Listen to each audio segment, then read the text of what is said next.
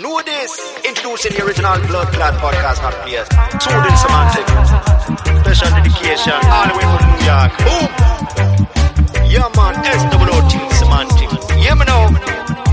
Boom. Soothing Semantic. Yeah, me know. Big ups to the man now. Soothing Semantic.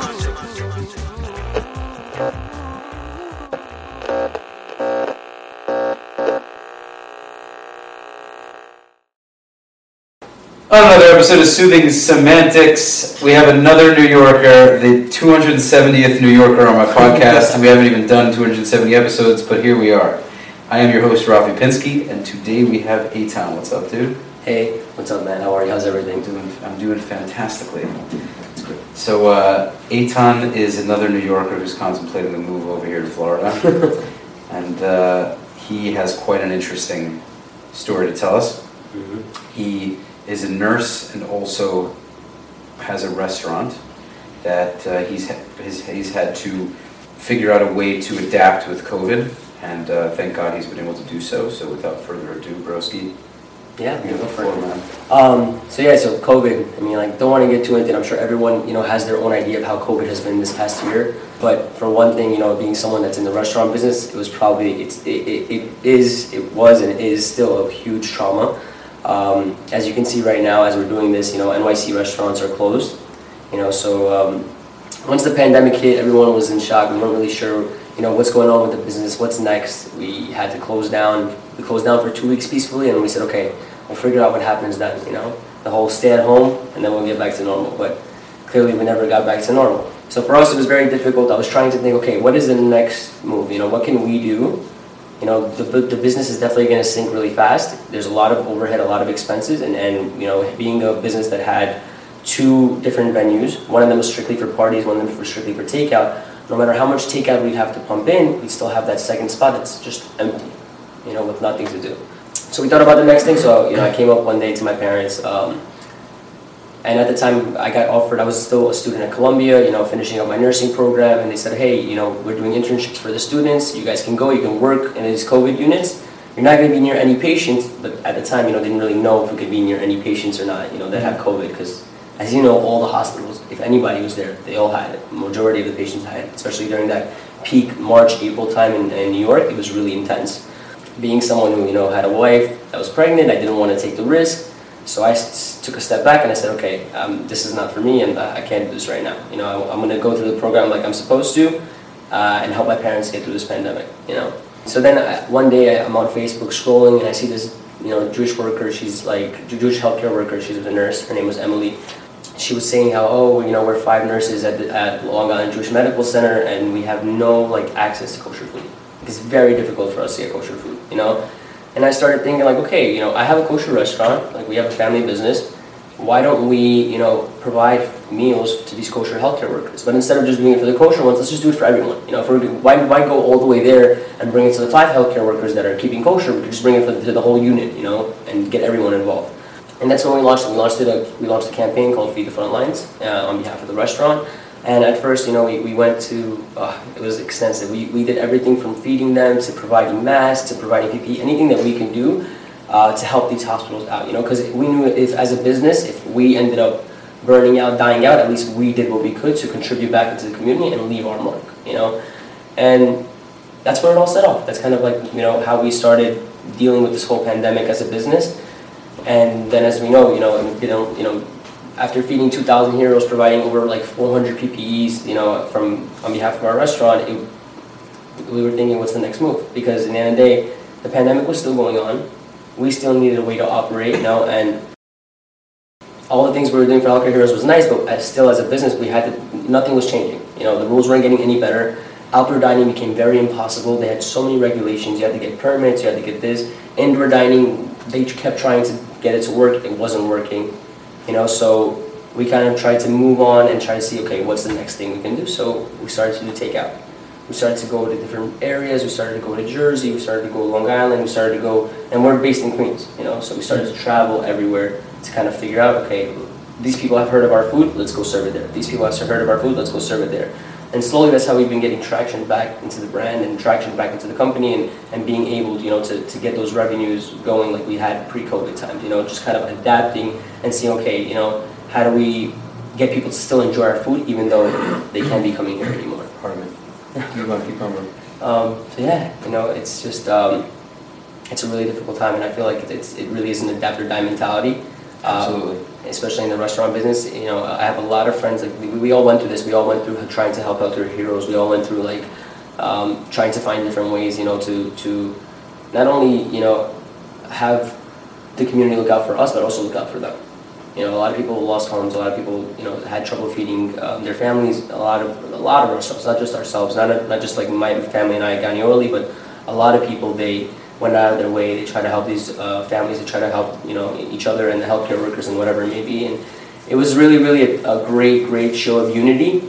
But I feel like now that we're in the month that we are and seeing how things are, I feel like the restaurants really did get left out in all of this.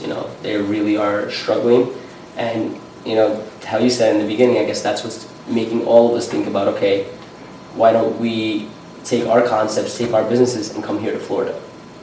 Restaurants, thankfully, in Florida are still able to have this indoor dining, and if you can bring your restaurant to Florida, I mean, it'll be a hell of a lot easier. That's my opinion, because you can do both. Yeah. You won't be limited to only doing the deliveries and then bringing that to the nurses and hospitals. It's just, another thing I was thinking about is, do you feel confident that you may be able to open up another location even? If you're staying in New York?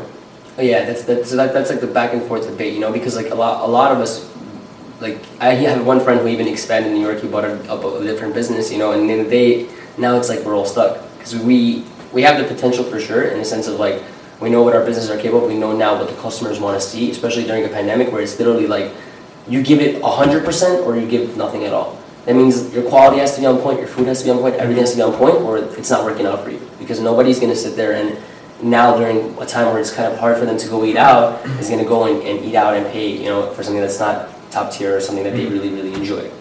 You know what I mean? So, but the thing is, it's very difficult because I feel like restaurant business everywhere is struggling. You can't necessarily say that if you come to Florida, things will be easy, because there are businesses here who still are seeing a huge downfall. Oh, 100%. You know I'm what I not mean? saying easy, I think it'll be easier. Oh, yeah. Then again, I'm not in the restaurant business, I can't say. It's just my speculation. Yeah, so it's definitely something that's on a lot of our minds, but then again, you come here and a lot of these restaurants, like some of these places are empty, you can just grab them and, get to moving, get to working. Some of these places are not, and, there's a lot of money being involved. They keep thinking, like, people from New York are coming here desperately, and I don't think it's necessarily true. Like, we have things pretty bad there, but not to the point where we're like, okay, I'm willing to pay this much to come to Florida. Like, no. We're all thinking about moving, and we're all doing it in a very strategic way, because in the end of the day, you don't want to, take a big bite of a cake here and not, and in the end not have it pay off, because you don't know, things can change, laws can change, people can change, society can change. Maybe some people don't like the governor here, how he's been managing things, and maybe some people do. So, depending on obviously time and all that, you can't necessarily. It's not guaranteed the best move, but it is something truly. I think a lot of New York businesses are considering, because it's like becoming relentless to work there. Tourism's down, everything's down. People are moving out left and right. I think we're even losing a congressional seat now. That's the recent news because of the fact that our population went down so much. Do you have an idea of what it's down by, right? I'm curious to look. There's please check it, because there's so many people that moved out. Can you imagine that you actually have to lose a congressional seat? How many people? I'm gonna search how many people have left New York since the pandemic. More than 300,000 New Yorkers have bailed from the Big Apple in the last 8 months. Yep, and just put that into perspective. City residents filed 295,103 change of address requests from March 1st through October 31st. That's October 31st. So right now we're almost in January. So I'm sure there's several thousand who moved since then. Which means far more than 300,000 New Yorkers fled the 5 boroughs. Exactly.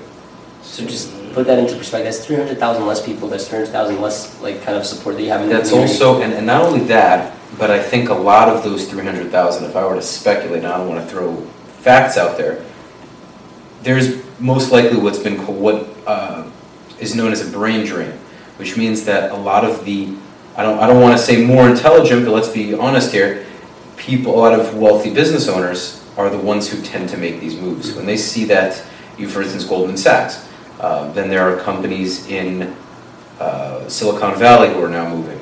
So those are companies that are bringing cumulatively millions of jobs to people in those cities or states.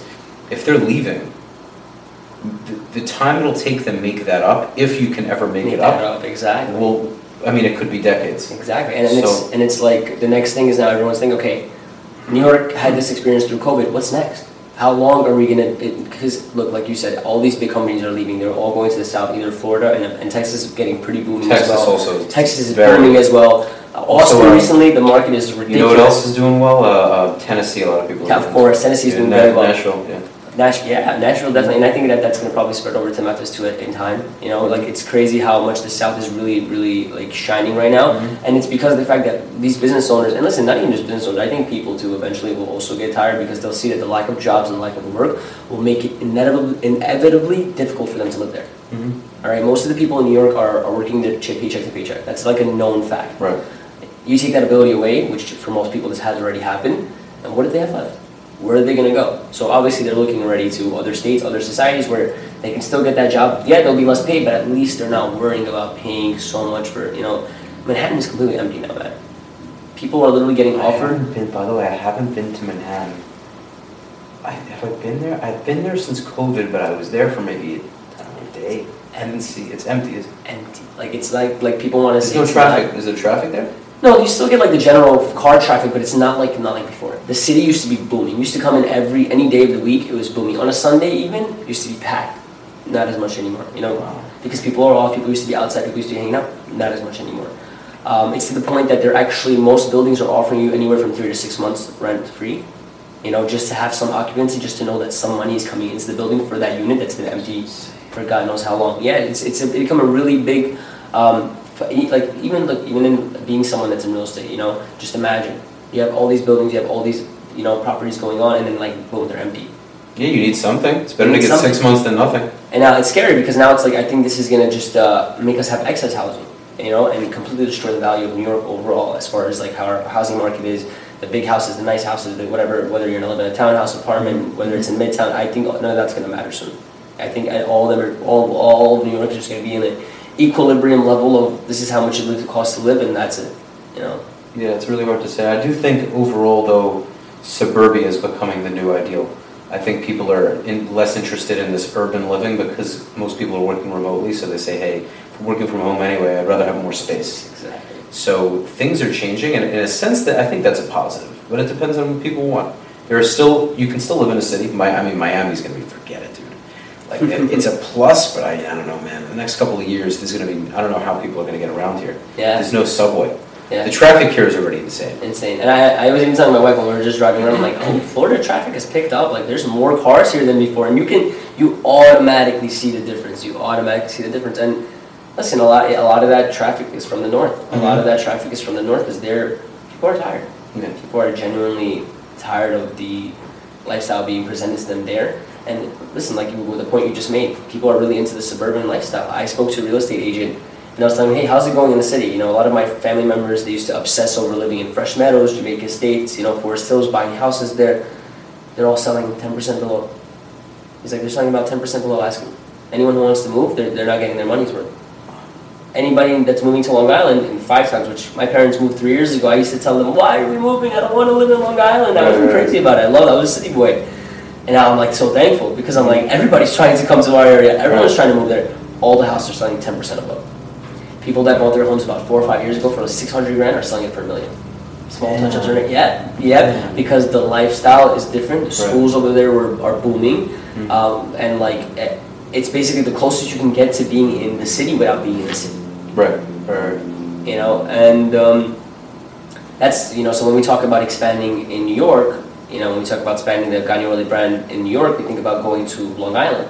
You know, we personally live in 5 towns. We would love to have something 5 minutes away. We're going to work 5 minutes away instead of schlepping all the way to Queens, 40 minutes away. Oh, and plus indoors closed. You know? That's what fucking really aggravates me about this whole indoor dining bullshit.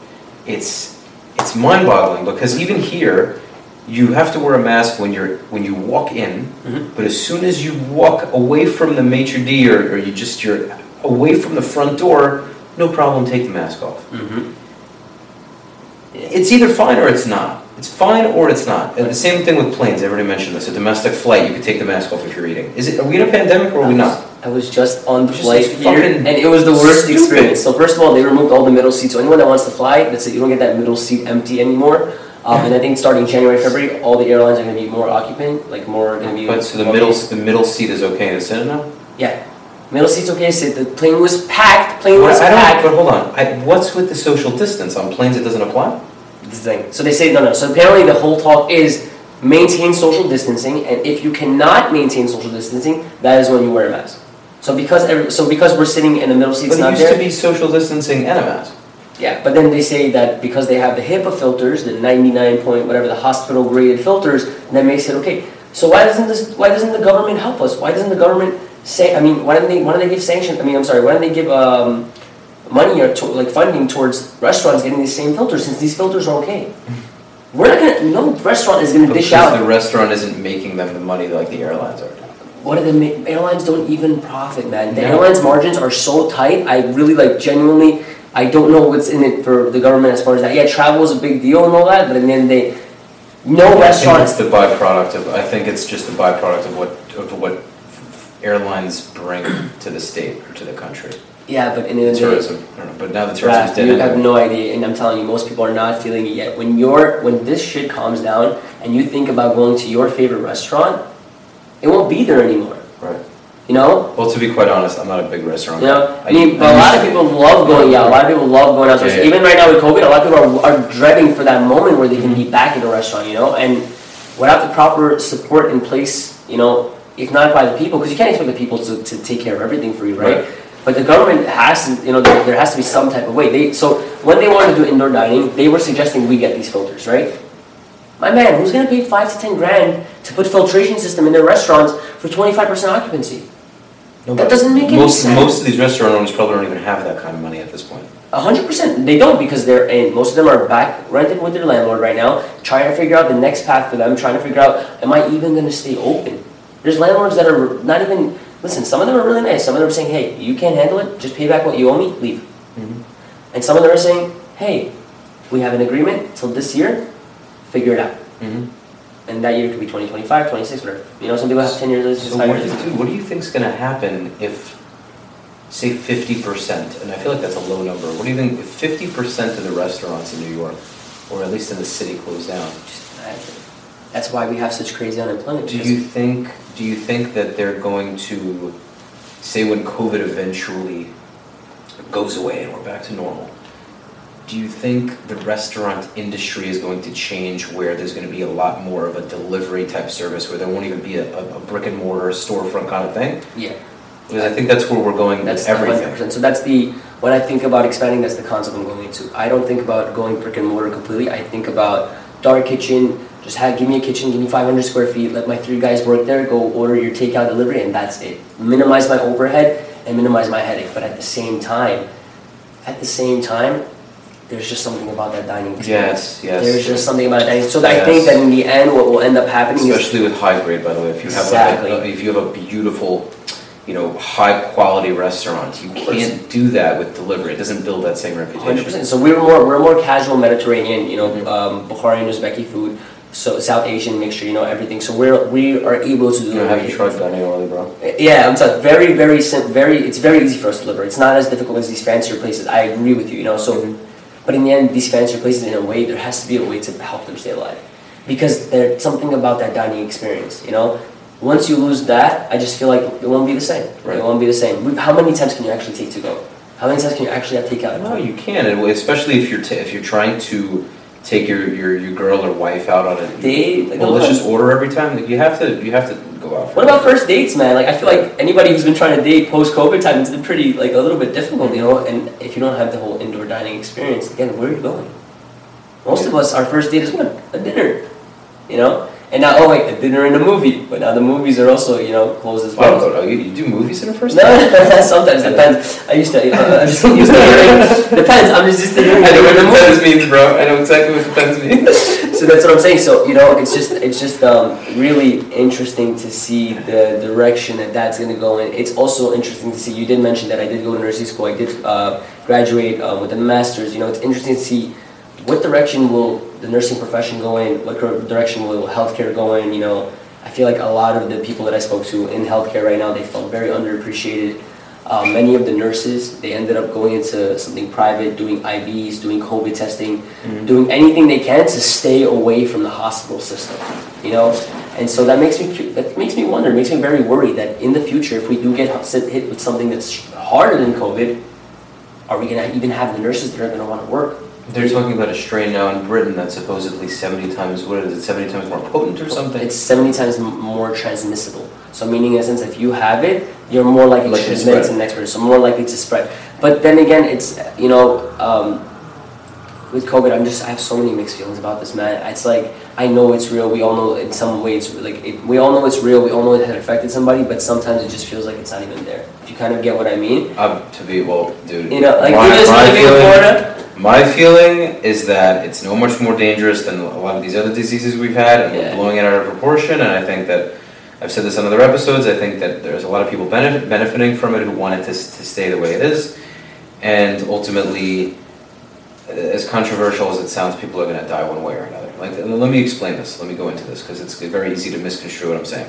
It doesn't mean to throw it all out and say, who cares about people's lives? That's not what I'm saying, because I haven't lost anyone in my family, thank God, so it's easy for me to say this, and I understand the sensitivity to it. But when COVID is over, there are going to be numerous other diseases and other things that will kill people off. People are going to die anyhow. So we're stopping the world economy, and I understand that when people's lives are at stake, I get that, and I don't want people to die. But at what point do we allow this to go on?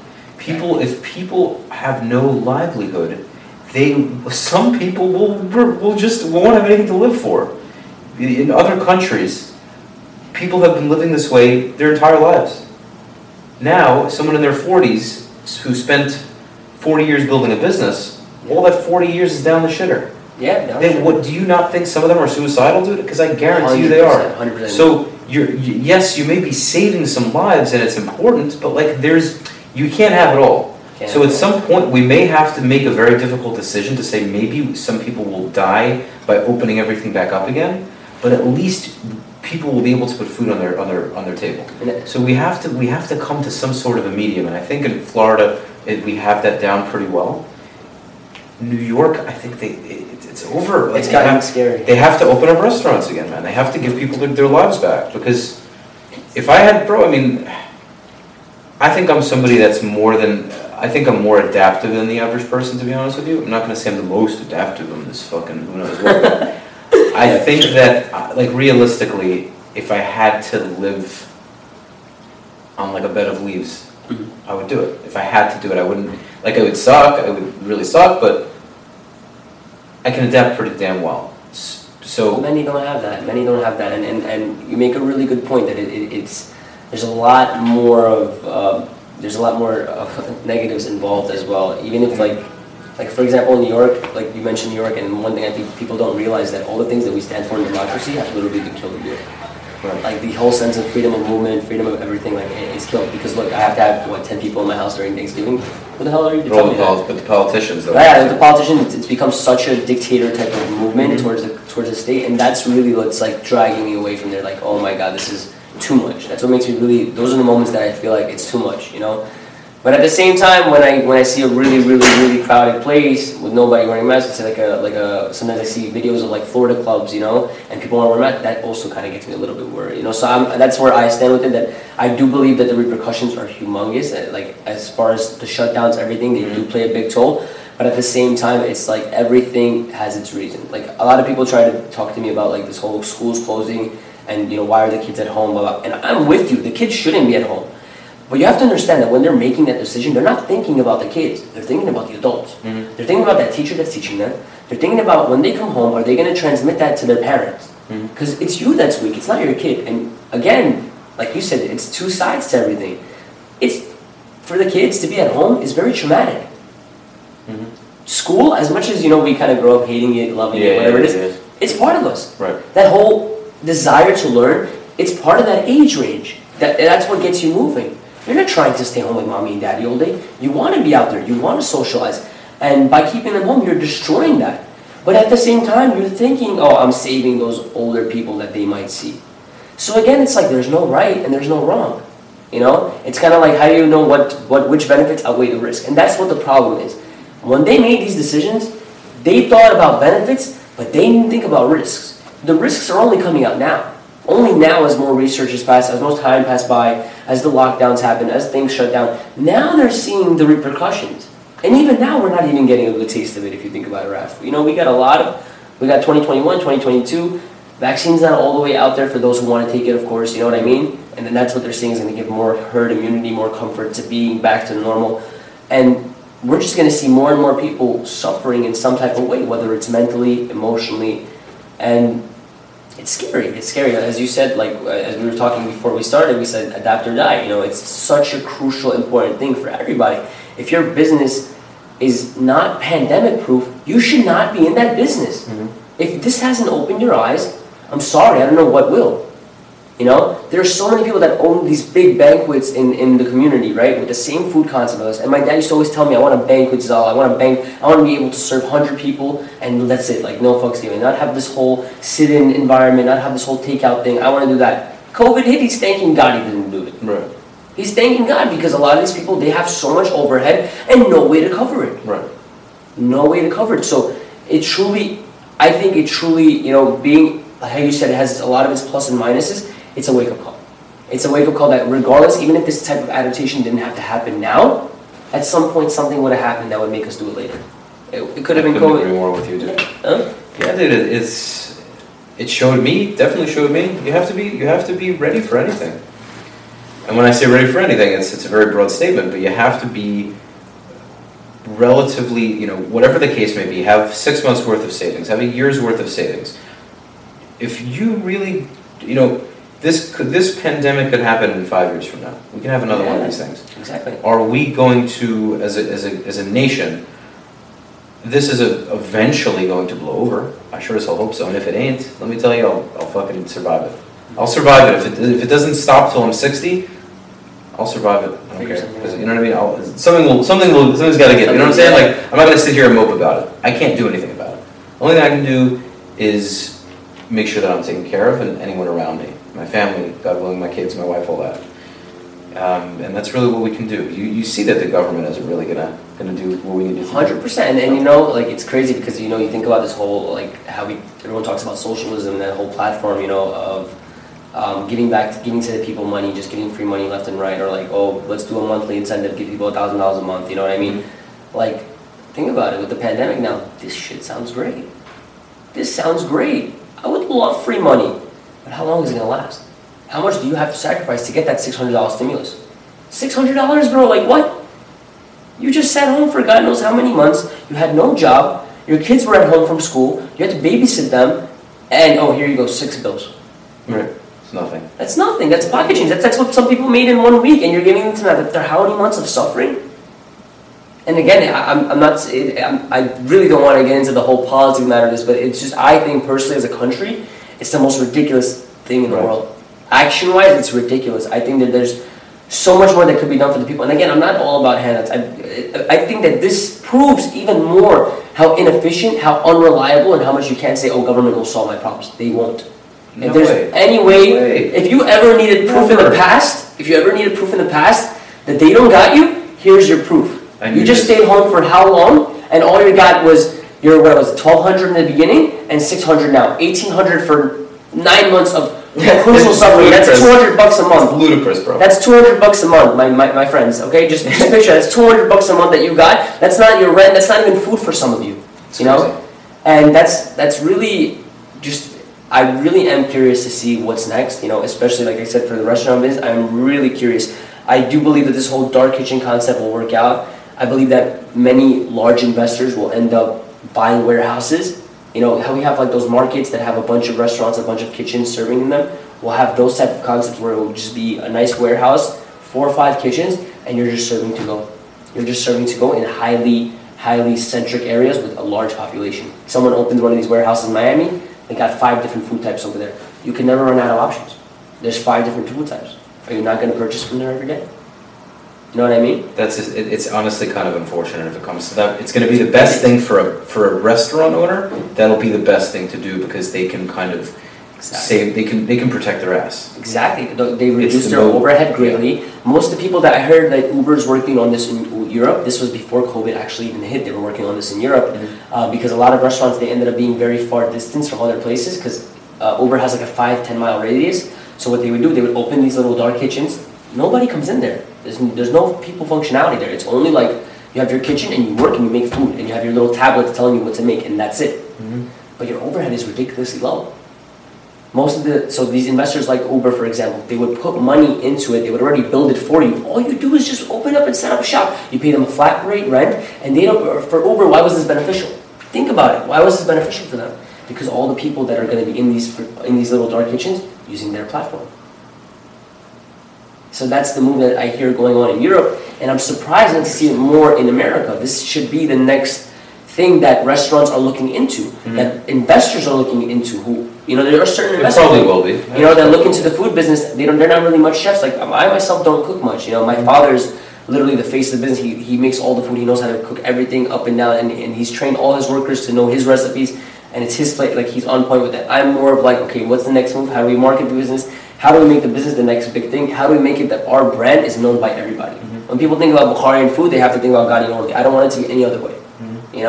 And that's the thing. I'm surprised that more of these kind of entrepreneur restaurant owners who have the type of mentality, not just the cooking mentality, but the business mentality, don't think, hey, why don't I do that? Why don't I make these little stop shops that quickly serve food to people? No one has to be coming into my business. I don't have to worry about any regulations. No matter if COVID hits, people can still get food. And I just test the 3 workers that are inside with me, whatever it may be. And that's what I'm looking into now. I think that that's the next move, and I think that that's has a lot of great potential, because think about it, even if I'm telling you that Uber did it, but Uber's never done it kosher. So I think you open up in one of these areas that are extremely, Orthodox populated, extremely Jewish-centric, and you open kosher dark kitchens, 4 or 5, all kosher, all serving different food, you just won that area. You're sharing your plans, bro? Yeah, sharing my dreams a little bit. Aspirations get Don't worry, bro. Manifest, man. Make it into reality. There's plenty of opportunity. Yeah, 100%. But I think I'm really sharing it because genuinely I think that's what every restaurant owner right now, any restaurant owner who listens to this, that's what you have to think of. Your next move and how to remove the brick and mortar concept in your business, okay? Because the key to business is to have the lowest overhead possible and still make a shitload of money. And without damaging your quality. Now, when I say lowest overhead, that doesn't mean to start getting crappy meat or start getting crappy produce. No. That means make it so that you can operate at the lowest possible cost while still keeping quality at the top of standard. And that's it. Well, cutting rent costs is this. Yeah. We're talking overhead. Huge. That's what makes that's why restaurants have such a hard time.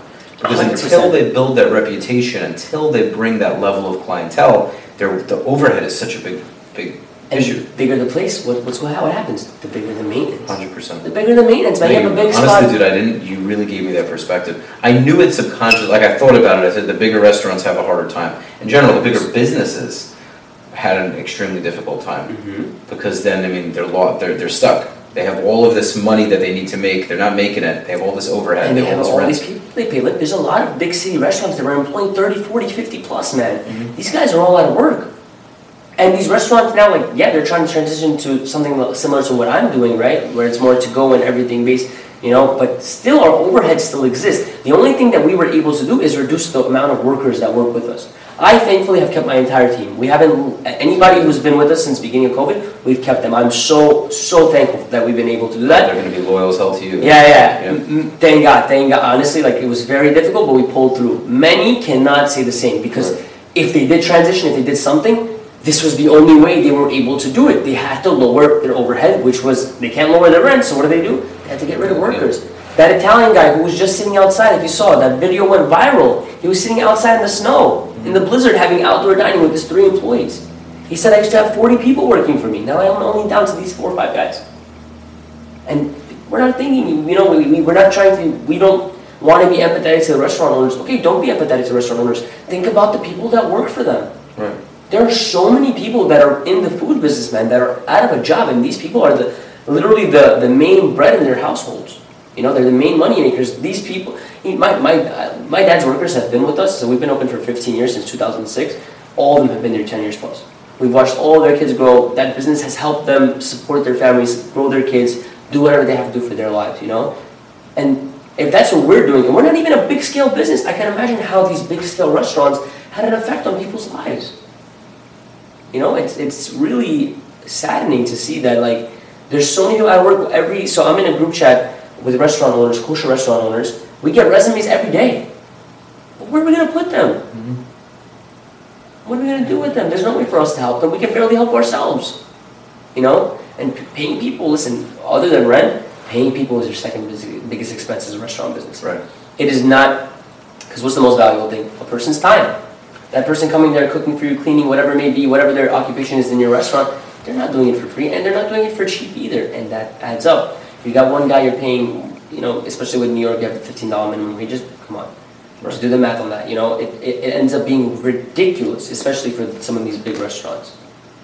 So again, like, it's that really anybody who's watching this and is in that business, you have to transform right now. This is the time right now. If this year has not what taught you, I want to know is, it's such a funny question, but why happen if we do indoor dining? Why can't we at least make some sort of, I don't know, put some really, you know, if we have, say, an Italian style restaurant, we have these booths. Now I know that they've put up these like plastic walls or whatever. Mm-hmm. I don't know, put up sheetrock if need be. I mean, is that doable? I know it sounds like such a funny statement, but like, at least if there's some walls between each thing. I mean, it sounds like a lot of money, but maybe they can get some government help. So yeah, like I've been seeing businesses doing like what you said, how they have the plastic in between. I've been thinking that, you know what, we're probably going to go towards the direction. What I would do if I was these big venues and I'm stuck with my big venue, break that shit up now. Meaning, make small party rooms, minimize the space, make a bunch of small party rooms, reserve it. One family per party room, mm-hmm. 2 families per party room. That's an idea. Boom.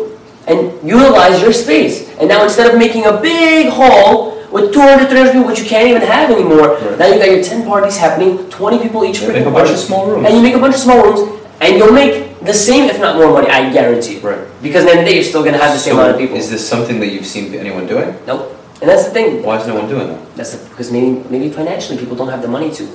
Look, a lot of people, like I said, Raf, you have to realize, many of us owners, we did not realize this would last this long. We thought, okay, March, we'll give it till June, July, and even because they kept saying that. Even in June, when the landlord was offering my mom to walk away, we stayed because, again, we kept thinking things were going to get better. You know what I mean? So a lot of these owners by now who thought things were going to get better, they already burnt out of cash. Mm-hmm. All their, in case of emergency money, has been paying rent, has been paying this, has been paying that for them to, you know, for that moment that they get on the news, hey, you guys can operate again back to normal, things are back to normal, COVID is gone. Because that's what most of them really thought. Mm-hmm. They didn't think it was going to last this long. So if they're not doing it, I see it as they're not doing it because of this. Because of the fact that they've already burned out. They have no money on their head. Most of them right now are trying to figure out how can they leave their business and get money from doing it. You know? And right now you have to ask yourself, who the heck is going to buy a restaurant during a pandemic? Nobody, dude. Nobody. The only way they'll do it is if they have the money to do so and have a very, very thought out plan. Like they see your place and they say, hey, I know I can do this and this with it, and that's why it's worth it for me. Right. But in reality, it's not happening.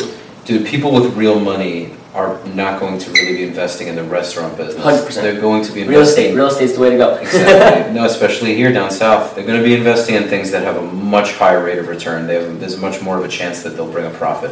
And they're not going to do that. And hey, don't get it wrong. Restaurant business, listen, if done correctly, you are chilling. You'd be surprised of the ROI. I'll be very frank with you. I've seen guys who have killed it in this business, have been able to open a new location every single year, have been shining, and it's because their concept was on point, their quality was on point, they knew what they were doing from the start, mm-hmm. They put money where they needed to put it, and that's it. They let it ride. And it worked, it paid off for them. So I agree with you, but at the same time, like, just from the few things that I spitball here, I think if the right person just put their mind to that and had the money to do it, they'd be good. Right.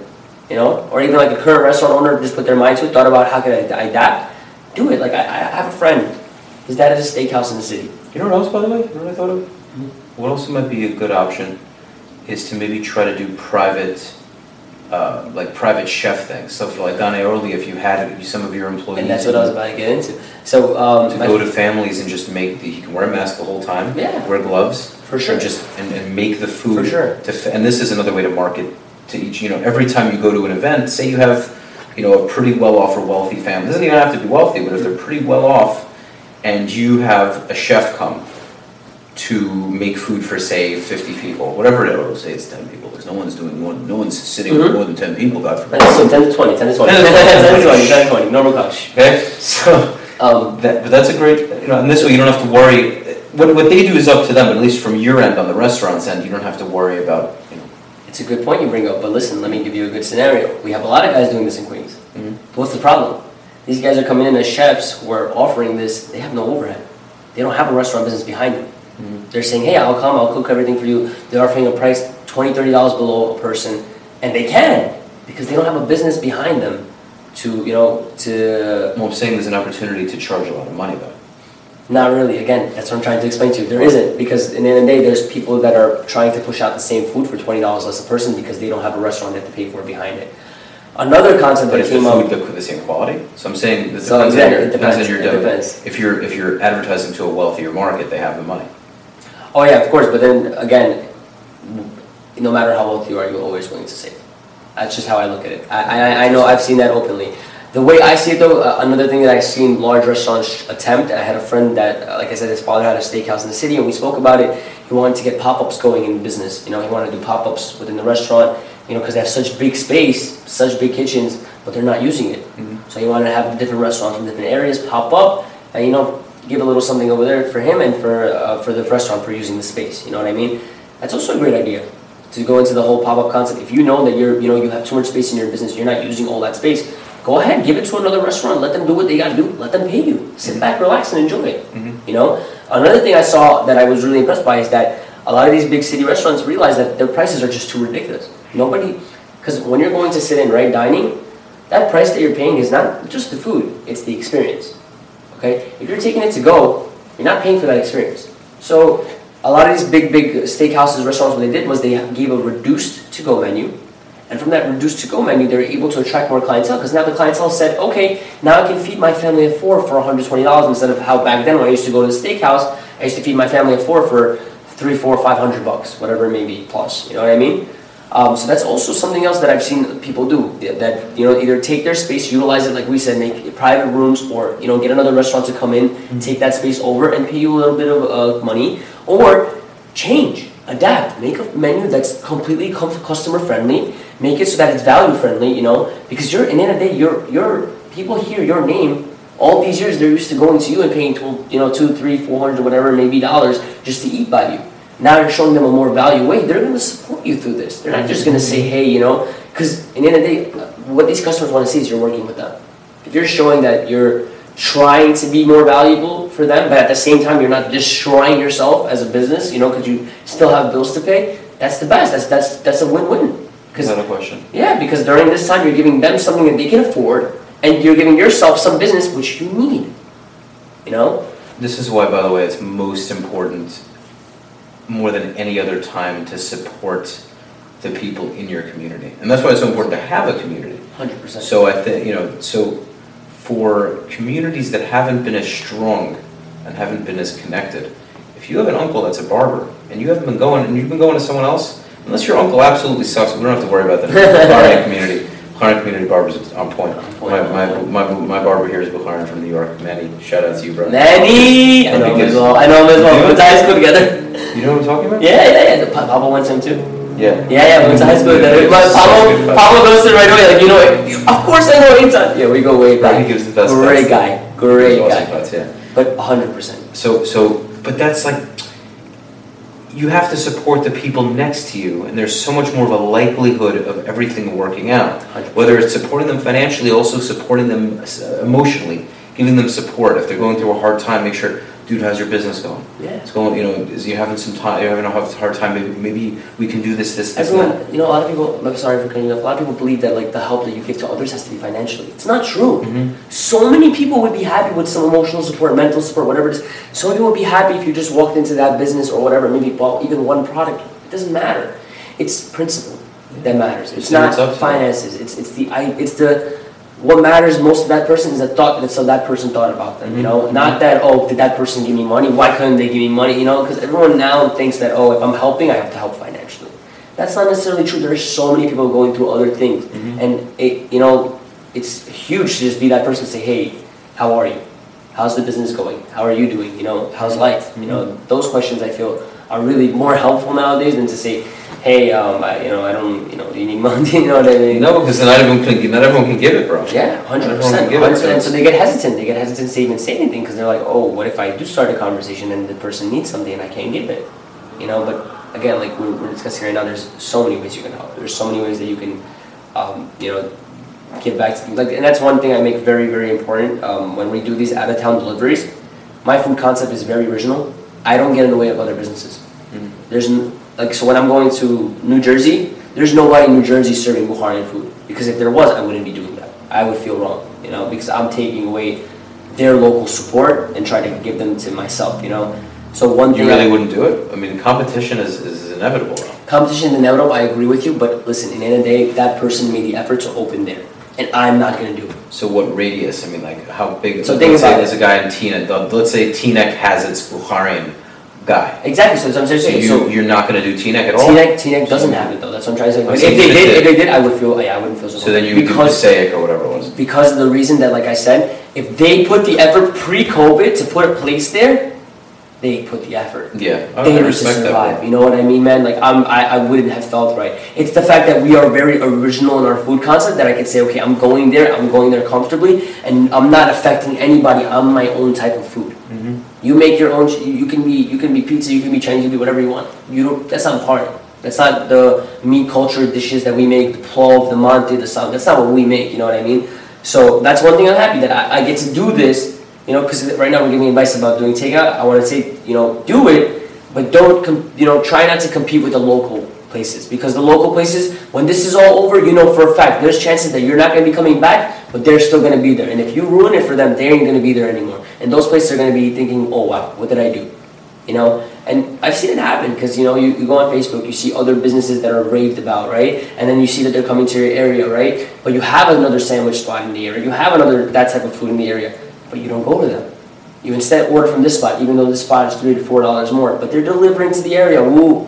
You know what I mean? I'm just like about that because it's like, in the end of the day, for a fact if COVID was not here, you would have never thought of coming to this area. And this person is still here. This person is struggling every single day to keep their business alive. And you're kind of in a way trying to take away from that. You know what I mean? I respect that.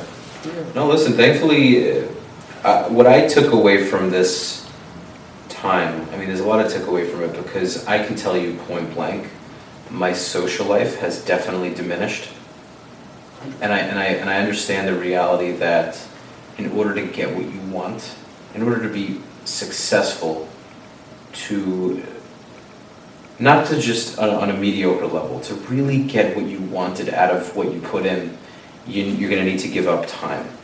So I've definitely given up a lot of my social life. And sometimes it's a little nerve-wracking because I do want to see friends that come here, but I really don't make a lot of time for people. I think that this is just what I need to do right now in order to guarantee that I'm more than financially and emotionally stable for COVID. Because let's be honest, my friends aren't paying my bills. Yeah. Like let's not sugarcoat this. And I would never let them. I just can't do that. So that's something that I think about. It's just the absolute need to work hard during this time. And if you feel you need to take some days off, listen, I'm not telling people how to live, but we all need our time off. So Saturdays or Shabbat is my time off, and so I don't burn out. That's what I've decided to do. And ironically, I still do other things, but as far as that's concerned, I think it's important to work extra hard in what you need to do, because as we see, the government's not going to do it for you. Another thing that I understand is the need for community. to be around your family and friends, to support their businesses. Instead of going to someone you might like a little more that's not in your family, try to go to the person that you're close to. Because the more you help the people in your immediate circle, or even a bit of your outer circle, the more I think it'll end up coming back to you anyway, but this way you can at least guarantee that that bubble is Still secure. there, yeah. Everyone's holding each other's hands, you know what I mean? 100%. You know, and there are a lot of things, but just the need to adapt. Hold off from those immediate pleasures and immediate satisfactions for now, Yeah. so you can keep your head above water until we're out of this. Until we're out. And then that's two great points you made there, is, and I agree that you have to right now, as much as it's great to have a lot of friends, as much as it's great to be a social person. I've been a social person all my life. I've met people all over the state. I love interacting, I love networking, but I've never seen more of a time that I've been more tunnel vision, more like, I gotta get shit done. I'm sorry, I have to get stuff done. I love all of you, I care about all of you, but there's a pandemic going on, there's a lot of stuff going on, and you know, we all gotta work hard. We all gotta work hard. You know, like I said, I got a family to take care of, I got my daughter to take care of now, and that's like the things that I'm putting my mind on right now, you know. But still, like you said, it's also extremely important to take that moment to say, okay, how's my buddy Phil doing? How's my buddy here doing? You know, and giving them the time of day as well, because at the end of the day, you don't know what can happen. Today they can be here, tomorrow they can. I've seen that firsthand happen with people in my life, and you know, also the same thing, like, you need them. You know, the same way that I feel like, especially in one thing I love about us as Jews, oh God, I love this about the Jewish community, that unity, that sense of unity is the most beautiful thing in the world. And I see, like, right now there's a lot of people in different cultures replicating that same unity, and it's beneficial. Like, that's what it's been. That's all, like, that's how it's always been with us Jews. We've always just had that togetherness, and even right now, during the pandemic, I think that's what truly shined. You know, it's that fact of that togetherness. Oh, you need something, brother? You need something? I got you. You need something? I got you. There was, like I said... There are Jews, believe me, there are Jews struggling very, very, very much. And, you know, for instance, the homeless rate in the Jewish community is slim to none for this reason. We're not going to allow ourselves... Some of us are going through a really hard time, but we're not going to allow ourselves to, you know, to get to a point where there's just absolutely nothing. And I know there are Jews that are pretty much... You know, I'm sure a ton of dead and are having an enormously difficult time, but, you know, I'm sure if it came down to it, they have people that'll help, you know. The community is something else, man. The type of unity, the type of strength, the person cannot even know you, but it's just like a certain, like, connection. I'm sure you understand. You know, it's I couldn't, you know, of course I understand. You know what I mean, bro? You go somewhere and you find out, like, you know, you go somewhere, you meet a complete stranger, but you find out he's Jewish. It's just that there's some type of bond there. There's something there. It's unexplainable. Every time I'm in an airport, man. Huh? Every time I'm in an airport. Yeah. I'm always looking for, like, the Jewish people. And it's funny because I'll go to somebody I would never normally go to. Like, I would just go to some extremely, like, ultra-Orthodox guy. They're like, I wouldn't not talk to, but, like, you know, I'm more traditional. You know, I don't know how often we communicate or whatever. But if I see him and I'm sitting, like, a couple of seats down, you know, waiting for the flight or whatever it is, I'll be like, hey, how's it going? Where are you from? Like, oh, I'm from New York. Me too, blah, blah, blah. We'll just strike up conversation. 100%. Automatically, because he's Jewish. No other reason. There's just something there. I even, like, right now we're talking about it, I just can't even explain it. There's just something, like, you know what, me and you first met, I go instant click, you know?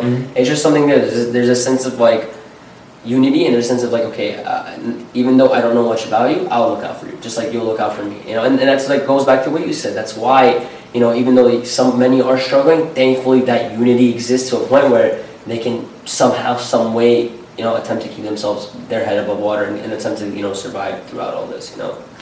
Yeah, I'd say as a group we're very well adapted, and a lot of us are, like I said, are going through a hard time. But if we had to really bundle together and just create, you know, we already have.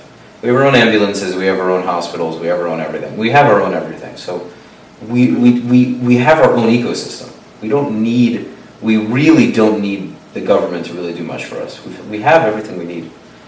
And it's the same mentality that more people need to take on. Yeah. To have that ecosystem within their communities. And once they build that equivalent ecosystem within their communities, they'll see the difference right away. Financially, emotionally, mentally, as a community, as a whole, not as an individual, as a whole, you will see the difference, how your community will pick up, how the people in your community will pick up, what their results will be like, what they will end up doing, their outcomes, all that will change for the better. Because there's that sense of, if I fall, X, Y, and Z will, you know, somehow, some way, try to pick me up. Or if I don't have this, X, Y, and Z has this organization or this society or this type of group of people that are here to help me for this specific thing, you know? So an interesting chain I thought about when we're going to wrap this up in a minute is, in order to help somebody else, you have to be in a good position to help them. That's what I believe. That's me. You know, it's very important to have a stability and happiness in your life to be able to give to others, because then you don't. No, that's really all. That's as simple as that. Yeah. And once you're in that place and you're able to give to other people, you can start to expand this idea. And then once the Jewish community has enough strength and ability to give, then they can extend that outward to the outside community. And this is a way for all of us to extend. So I interviewed this guy Shlomi a few episodes ago. I don't know if you saw it. He talks about what the Hasidic community in the tri-state area does, and many often that community extends their hand to non-Jews as well. So they have Hatzalah, which is the Jewish ambulance. They many times go on calls for non-Jewish people. Many times. I used to work at a place, and they literally came on a call. First of all, for the record, I called 911 3 times, and the Hatzalah came faster than 911. Because they always do. It was insane, and literally saved a woman's life who was about to go into diabetic coma. It was bonkers, and like you mentioned it, I just had to say, like, if there's one time where I realized how powerful they are, or like how great they are as an organization in helping people, Jews and non-Jews. It was that time, man. Literally called 911 3 times, and when I called them, they beat them to it. So they got a call later, and they came first. I think Hatzalah is probably our most successful organization. It's one thing because it's life-saving. More than anything else, it's saving lives. Yeah, they're known. Since I was a kid, I've been like in love with the organization. One of my friends' fathers, shout out to DJ and his father Meir. His father's been at the top of Hatzalah and Flatbush. I mean, he's known all over Flatbush, and he's been doing it since I was a little kid. I know DJ. Since we were friends since we were kids. He's been, his dad's been at the top of the chain for as long as I can remember, since I was a little man. So, and he's been doing it for free, volunteering. Yeah, man, they really put up time for this. Something I can't say I've done. So it's a lot of respect. Yeah. So a lot of people don't realize that. By the way, the general person actually doesn't realize that the people in Hatzalah work for free. They think that there's something going on. But no, all these people that you see. I know a lot of people see Hasidic Jews in like vests or like cars with sirens. These are all volunteers. These are all people that dedicate their time to protect not only the Jewish people in the community, but everybody in the community. Before we wrap up, can I give shout outs to you? Give shout outs to you. I want to give shout out to my wife, Gabby. Most important, I think like throughout 2020, she really has held me down as a wife, and the whole having a baby and everything. Like we were really hand in hand in that, and I love you a lot, and I just wanted to give her a shout out. That's like most important. Everybody else, you know who you are. It's awesome. The wifey gets the main shout out. Wifey gets the main shout out, guys. Honestly, nothing like being married, and of course, like as we spoke, it's always about with the right girl, and nothing like being a dad. But listen, the best part about being a dad is to be involved as a dad. If you're just making the kid and you're not doing anything, you are not going to enjoy the experience of being a father. It's just a straight fact. I only was able to build my connection with my kid only after I dedicated the time, and I said, okay, let me change her diaper, let me feed her, that's what made me love her. We're not like the woman carrying them for 9 months. There's no bond there. Right. People don't realize that when they're born, men don't get that instant bond like women do. We got to build that shit. And the way you build it is to give that time, give that dedication, take care of the child, and be there for your partner. I'm gonna take that. Thank you. No, and I had a friend that told me that, and because in the beginning I was really like, I don't. Like, everyone said there's supposed to be some special feeling, but I'm not feeling it. I truly wasn't. I'm like, hey, I have a kid, but what's next? What do I do with it? And when I started getting involved, like right now, when she goes to daycare, I'm the one, taking her. I'm the one waking up to her, changing her in the morning. When I got more involved, like that's when I was able to say, okay, wow, this is my kid. Like I'm actually bathing. I'm actually taking care of it. I ain't just naked. I'm doing something to feel that bond, feel that connection. Now when she now when she's tired, she starts to yell at anyone who's holding her until they give me to her, because there's been times that I put her to sleep, And so she goes in my arms, I'm like, okay, you're tired, okay, I got it, okay, we got it, let's go put her to sleep. And that's what you build. You will not get that. I don't care what anyone says. If there's some way I wanted to close this off, I know completely away from restaurant and stuff. Let it be. If there's one way I want to close, I want to say for anybody who's going to have a baby, who's going to have a kid, or whatever it is, people want to say, oh, kids ruin marriages, babies ruin. No, it's not true, okay? What ruins it is the lack of effort that a partner puts towards the child, okay? A lot of times, and I'm not trying to put my men down, but some men do really not put the effort, and then they expect relationships to be peaches and cherries. And that's not going to happen. Because at the end of the day, she's stressing out, working hard to keep this baby fed and taken care of. You're not doing much, and what you want things to be perfect. You want her to be happy. You want, you want her to be relaxed. You want her to, be happy with you. What? So it has to be, so put that effort, put that work in. Make it very mutual. Make it that you're willing to do just as much for the kid as she is. Don't make it as you're the mother. Don't have that Jewish mentality of like, oh, you're a mom, be a mom. I'll be with dad. I have to go work. I completely understand that. Don't do that. Be the guy that's involved. Be involved with your kid, and I promise you, it will help you so much in your relationship. Because at the times that you guys do get a break, it's not only a break for her. Now it's a break for you, and now you get to feel and understand what she feels when she's stressing the child, when she's stressing the feeding, when she's waking up in the middle of the night and you didn't want to do it. You're not going to feel that. You're not going to know what that is until you take up the responsibility and do it yourself. Yeah, I'm more than happy to change a diaper, bro. Yeah, I don't know. But there's people that really like, and listen, some of you guys are genuinely busy. Some of you guys literally work all day. I understand. But that does not excuse giving the time of day to the kid. I don't care what you tell me. Like, if there's one thing I learned growing up, because my dad was very busy in this restaurant business, I want to be the type to dedicate time to my kids. Somehow, some way, no matter how busy I get, I want to be able to do it. If anything has taught us, if COVID has taught us anything else, it's that too. Genuinely enjoy the time you have with people, because one day it might not be there anymore, and then you're gonna be like, oh shit, I didn't really have so much time to spend with X, Y, and Z. Oh, I remember X, Y, and Z called me last week, and now this week they're not here anymore. And that shit has happened, So, yeah. No, this was great. This is great. Thank you for coming, bro. Yeah, I'm happy. It was a very, very deep episode. One of my deeper episodes. No, thank you for having me, man. This was really a great experience, and like I said, I really look forward to seeing everything that you're going to accomplish from this, because you do. Guys, if you haven't seen his other episodes, he puts his heart and soul into every single podcast he makes. We were in constant contact. If I was nervous or anything, he's like, oh, calm down, so he puts his heart and soul into this, to really give you guys, as viewers, the best experience ever. So I really hope you guys enjoy this episode and everything else he has on his page. Thank you, Eitan. Of course, man. Thank you so much, bro. Of course, brother. Well, I hope you guys enjoyed. This has been another episode of Soothing Semantics. Bomb episode, mind you. Love this episode. It was awesome, dude. There will be, as always, episodes every Monday, so make sure to stay tuned. Yep. And stay tuned for the next one. Subscribe. Thank you. Like, subscribe, and share. Like, subscribe, and share. Peace, guys. Peace.